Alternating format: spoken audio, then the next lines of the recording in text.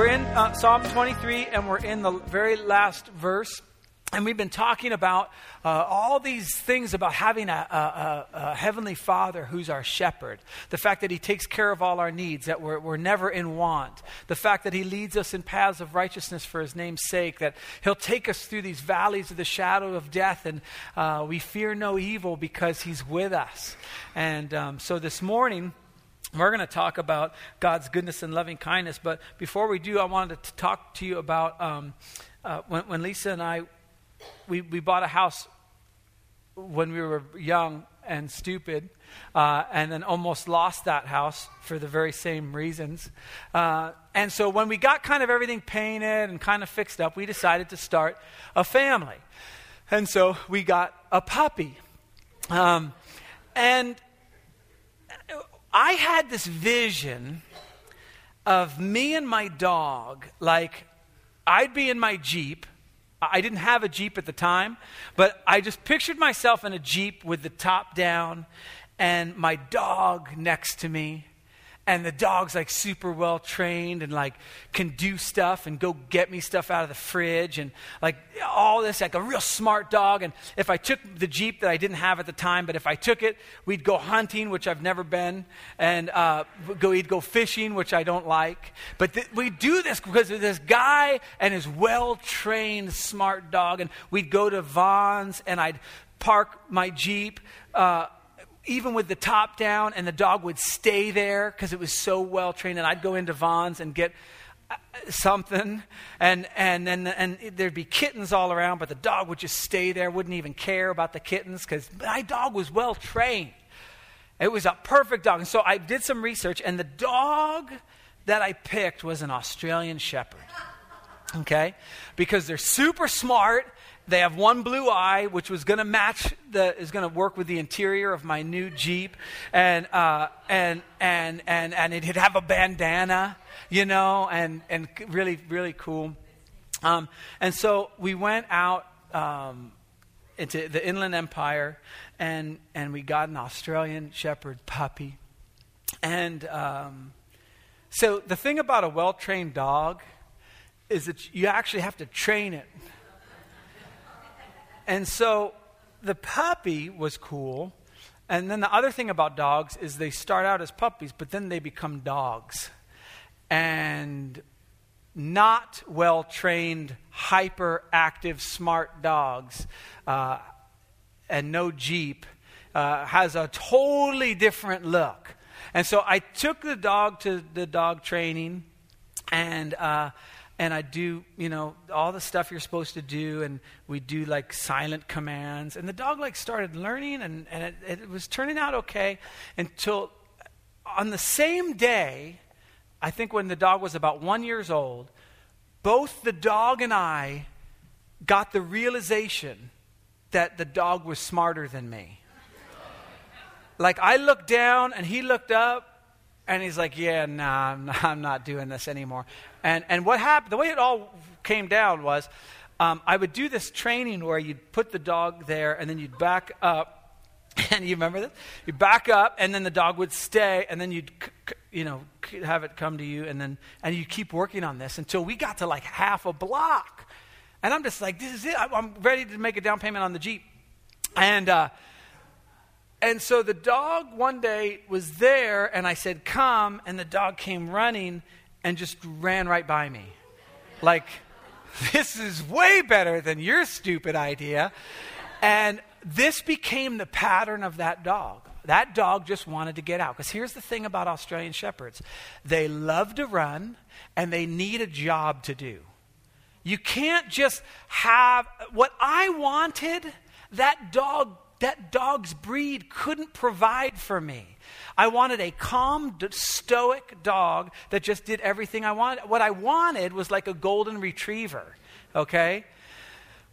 What I got was Satan. that dog, and what would happen is the dog would get out, and I would get furious because I knew there goes an hour. And I tried everything. I tried the whole thing. Well, fine then, go get hit by a car. See what I care. And I'd close the door and wait for the dog to like come. No, you were right. Yeah, the dog would never come back. And so I'd go out. I'd be looking around, and what the dog would do is the dog would see me coming and would kind of turn his back, like pretending like that he didn't see me. But then he'd go and look over at me. And I knew I was caught. I'd get so mad. So the only way I could get the dog is if the dog went down a driveway, I could now again, this is like 10, 11 at night sometimes. I'm in somebody's driveway like this, okay? And okay, this is it. And the dog would start running, and then I'd like try to fake it and then jump on the dog. Anyway, the dog, turn to Psalm 23, verse 6.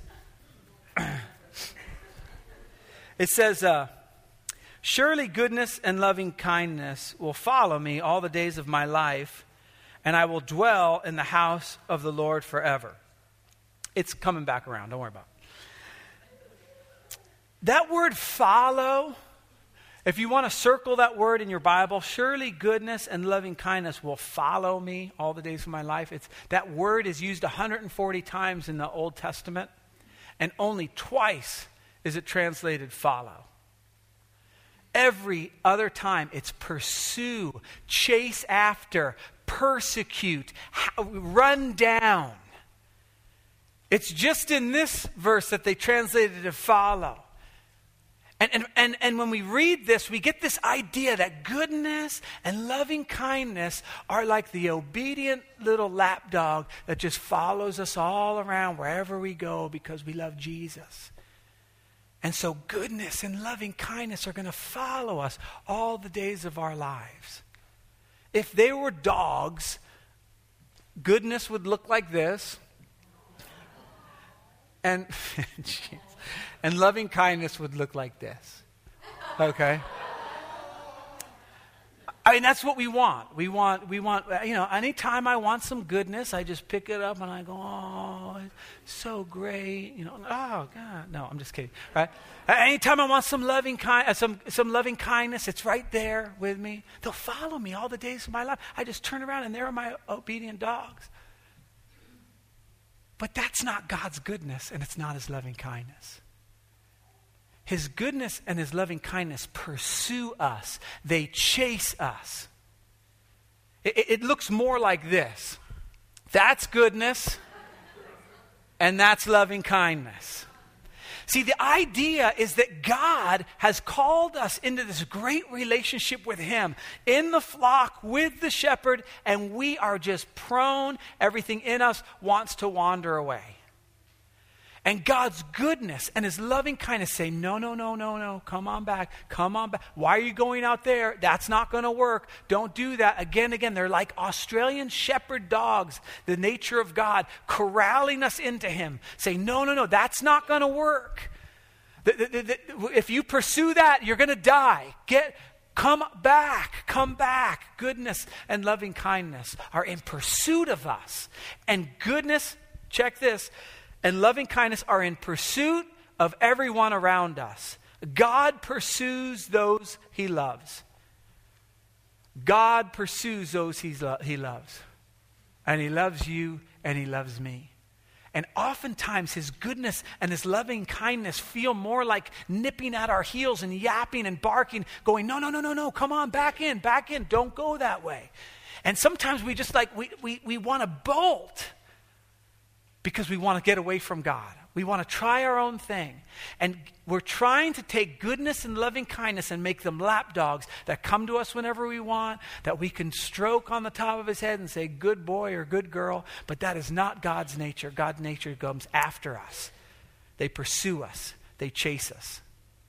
All the days of our lives. And some of us are here right now, and God has been hounding you. And even as I'm talking, you're going, not again. Because that's what he does. He pursues those he loves. And he loves you. And that boss that's down the hall, that's super annoying, God's pursuing him too. And that neighbor that is doing stuff that they shouldn't be doing, God's pursuing that neighbor.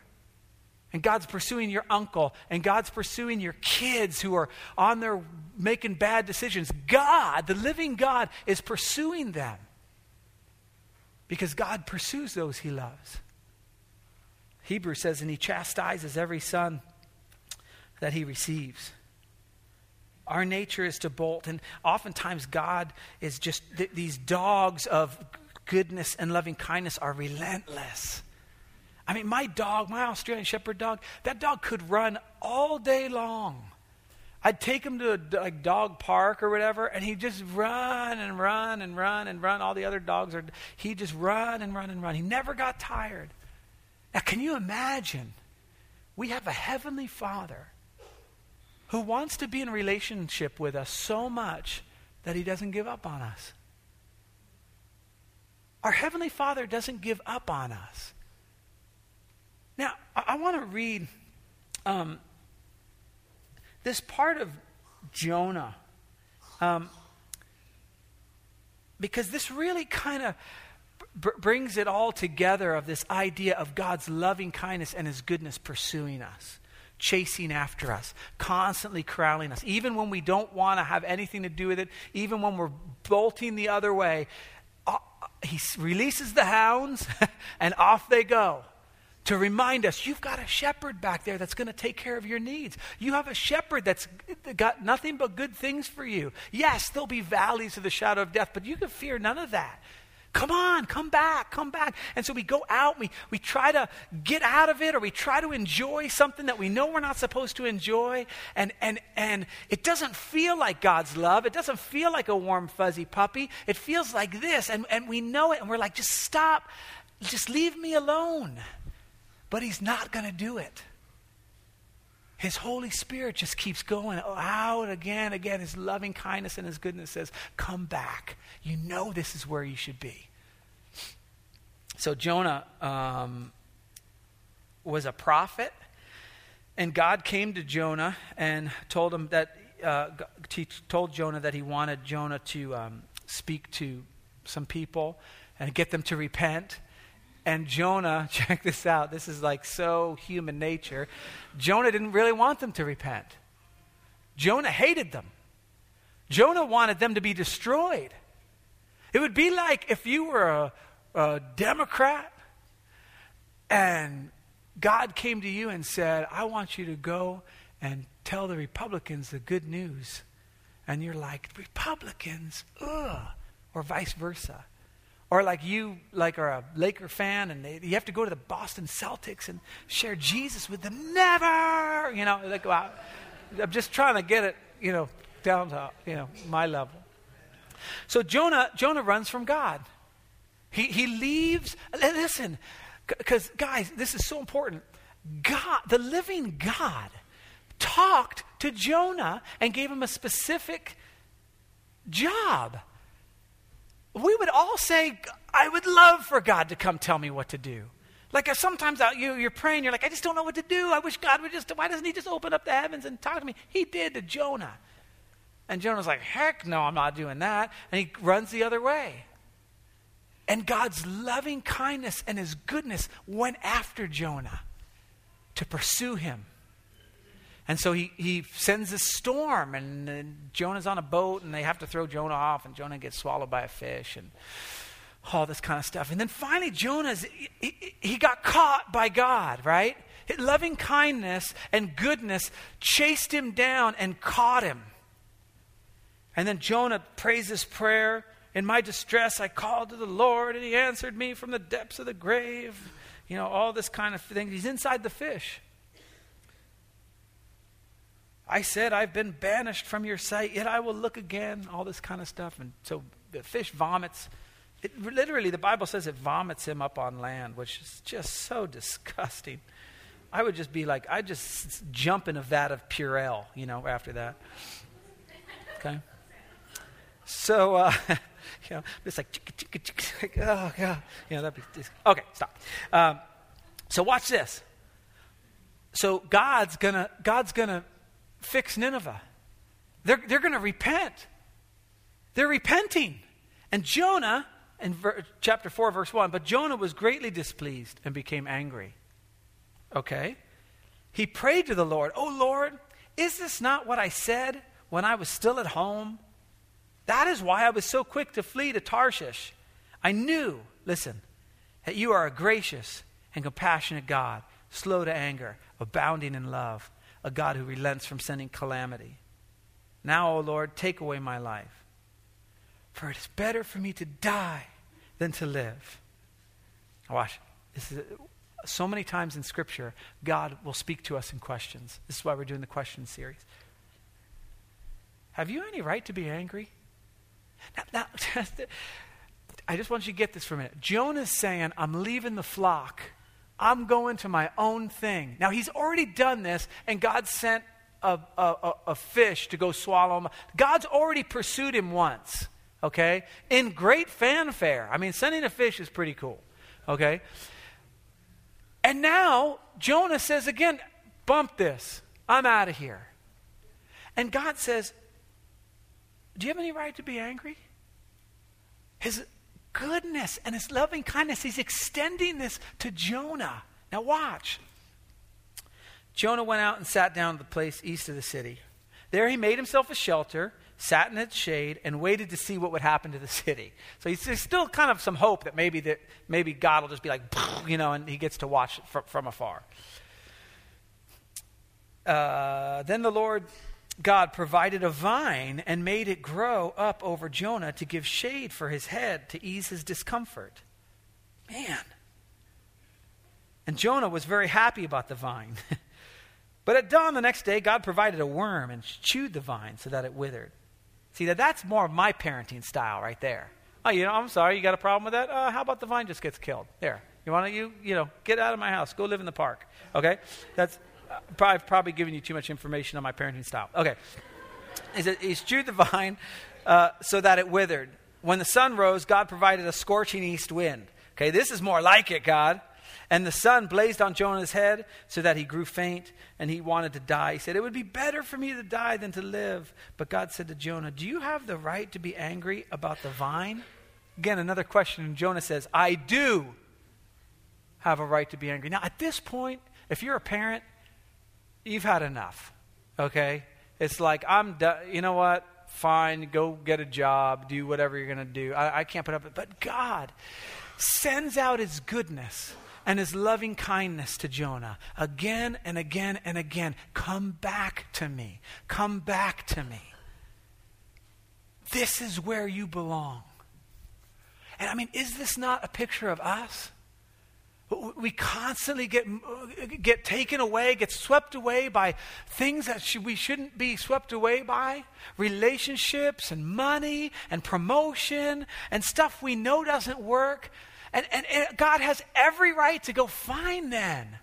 Go ahead. Yet God pursues those he loves. And so it's uncomfortable and you don't like it. And you're like, can't you just leave me alone? I just want to enjoy myself. And God says, no. And he sends out goodness and he sends out loving kindness and they pursue us and they chase us and praise God that they do. So watch what happens. He says, I'm angry and I want to die. He says, you have any right to be angry? He says, I do. But God said, you've been concerned about this vine, though you did not tend it or make it grow. It sprang up overnight and died overnight. Now listen, we get to the heart of God. But Nineveh has more than 125,000 people who cannot tell their right hand from their left. See, God wasn't just pursuing Jonah. God was pursuing these lost people who were trapped in their sin. I mean, when you read about Nineveh, they were worshiping idols. It just wasn't working. And God looks down and he goes, that isn't the way it's supposed to be. So I'm going to send out goodness and I'm going to send out loving kindness. I'm going to send out a warning. I'm going to send Jonah there to preach the good news to them. And guess what? Jonah did, and they all repented. As a matter of fact, they repented so much, they even had the animals with ash on their head. Like, I don't know. I mean, you get somebody, you ever seen someone who's come to a relationship with Jesus and they don't know anything. And they're just like, oh man, I've been going to church every night. And you're going, you don't have to do that. It's like they're just that's what they were doing. They were repenting and they were having the animals repent practically. Because they're just like, God's worth all this. Because of God's goodness and his love and kindness that he sent to Nineveh, he had every right to wipe them out. And there are some times in the scripture that he does wipe them out. But not because he's not good and not because he's not loving. And he watches 125,000 people who cannot tell their right hand from their left. And many cattle as well. See, he noticed the cattle because they were all had the ash on their head. No, I don't know why. Okay. Now listen, should I not be concerned about that great city? Again, another question. And listen, imagine if we were to apply this to our lives. Like imagine if God were telling us, hey, shouldn't I be concerned about your boss? Shouldn't I be concerned about your neighbor?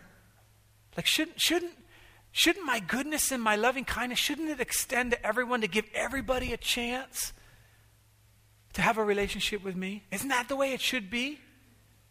And yet I find myself oftentimes trapped in just the mundane, just pursuing things that aren't next to my Heavenly Father. David writes it this way in Psalm 139. See, it's this idea of God's presence and his goodness and his loving kindness just tenaciously going after us. Oh Lord, you've searched me and you know me. You know when I sit and when I rise. See, I one of the things that, because I had that Australian Shepherd, this whole week as I've been thinking about my dog and just how in tune he was with his surroundings. I just picture like the sheep, us as like sheep. And as one begins to wander off, my dog, he'd be sitting there. His eyes could be even closed and his ears would just go, boop. Right? And then he'd open his eyes and he'd look. And I just picture God's goodness and his loving kindness as we begin to kind of step away from where God would have us. God's goodness and loving kindness go, wait, what's that? Where are you going? What are you doing? And we felt that before. At least I have, where I'm starting to go down a path and God's like, And I can hear it. I can hear the dog get up, his goodness and his loving kindness kind of come up. What are you doing? Get back, nothing. I wasn't going to bolt. I just got, because see, we are not designed to outrun God's goodness and his loving kindness. We're sheep. And his nature is like an Australian Shepherd. And so we bolt and our spiritual bodies are too fat and our legs are too thin and we get as far as we can and then we just, was that a goat? That was a goat. But anyway, and we just collapse and God's like, exactly. Are you done? Come on back. Now, we're gonna do something a little different this morning. I'm going to read this psalm, and then we're going to take communion together as a body. We're not going to come up. We're going to pass it out. And we're going to start to ask this question. And as I'm reading this psalm, I want you to begin to think to yourself. I want you to examine your heart. So one of the things the Bible says that before you take communion, you should examine yourself. You should see inside. Is there something that's not right? Is there something that am I starting to get preoccupied with something that God wouldn't have me be preoccupied with? Am I starting to try to wander away from God to try and find meaning and purpose in some relationship or in some promotion or in something that God, and I can hear God's goodness and loving kindness say, hey, come on back. This is a great thing. He accepts us when we come back. And so as I read this psalm, I want you to listen to the psalm, and also I want you to begin to think, God, is there a place in my life where I need to give this up? Maybe you've never made a decision to follow God. Maybe it's the furthest thing from your mind, but there's something in you that resonates with this goodness and loving kindness, you can almost look back over your life and go, yeah, this keeps coming up. It's God. He's pursuing you. He wants you to come back into relationship with him, or to come into relationship for the very first time. Here's our God that David writes about. O Lord, you've searched me and you know me. You know when I sit down and when I rise. You perceive my thoughts from afar. You discern my going out and my lying down. You are familiar with all my ways. Before a word is on my tongue, you know it completely. Oh Lord, you hem me in behind and before. You get this idea of his nature, his truth and his wisdom and his goodness and his loving kindness, all hemming us in, making sure we don't wander off. You've laid your hand upon me. Such knowledge is too wonderful for me, too lofty for me to attain. Where can I go from your spirit? Where can I flee from your presence? If I go up to the heavens, you're there.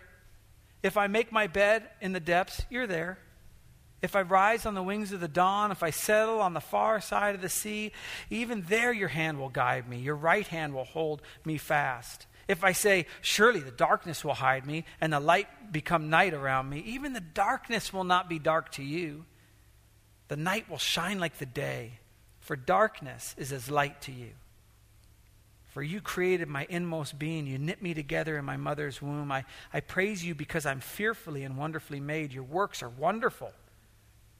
I know that full well. My frame was not hidden from you when I was made in the secret place, when I was woven together in the depths of the earth. Your eyes saw my unformed body. All the days ordained for me were written in your book before one of them came to be. That is the God that knows us, that loves us, and has provided a way for us to be in relationship with him because of what Christ did on the cross.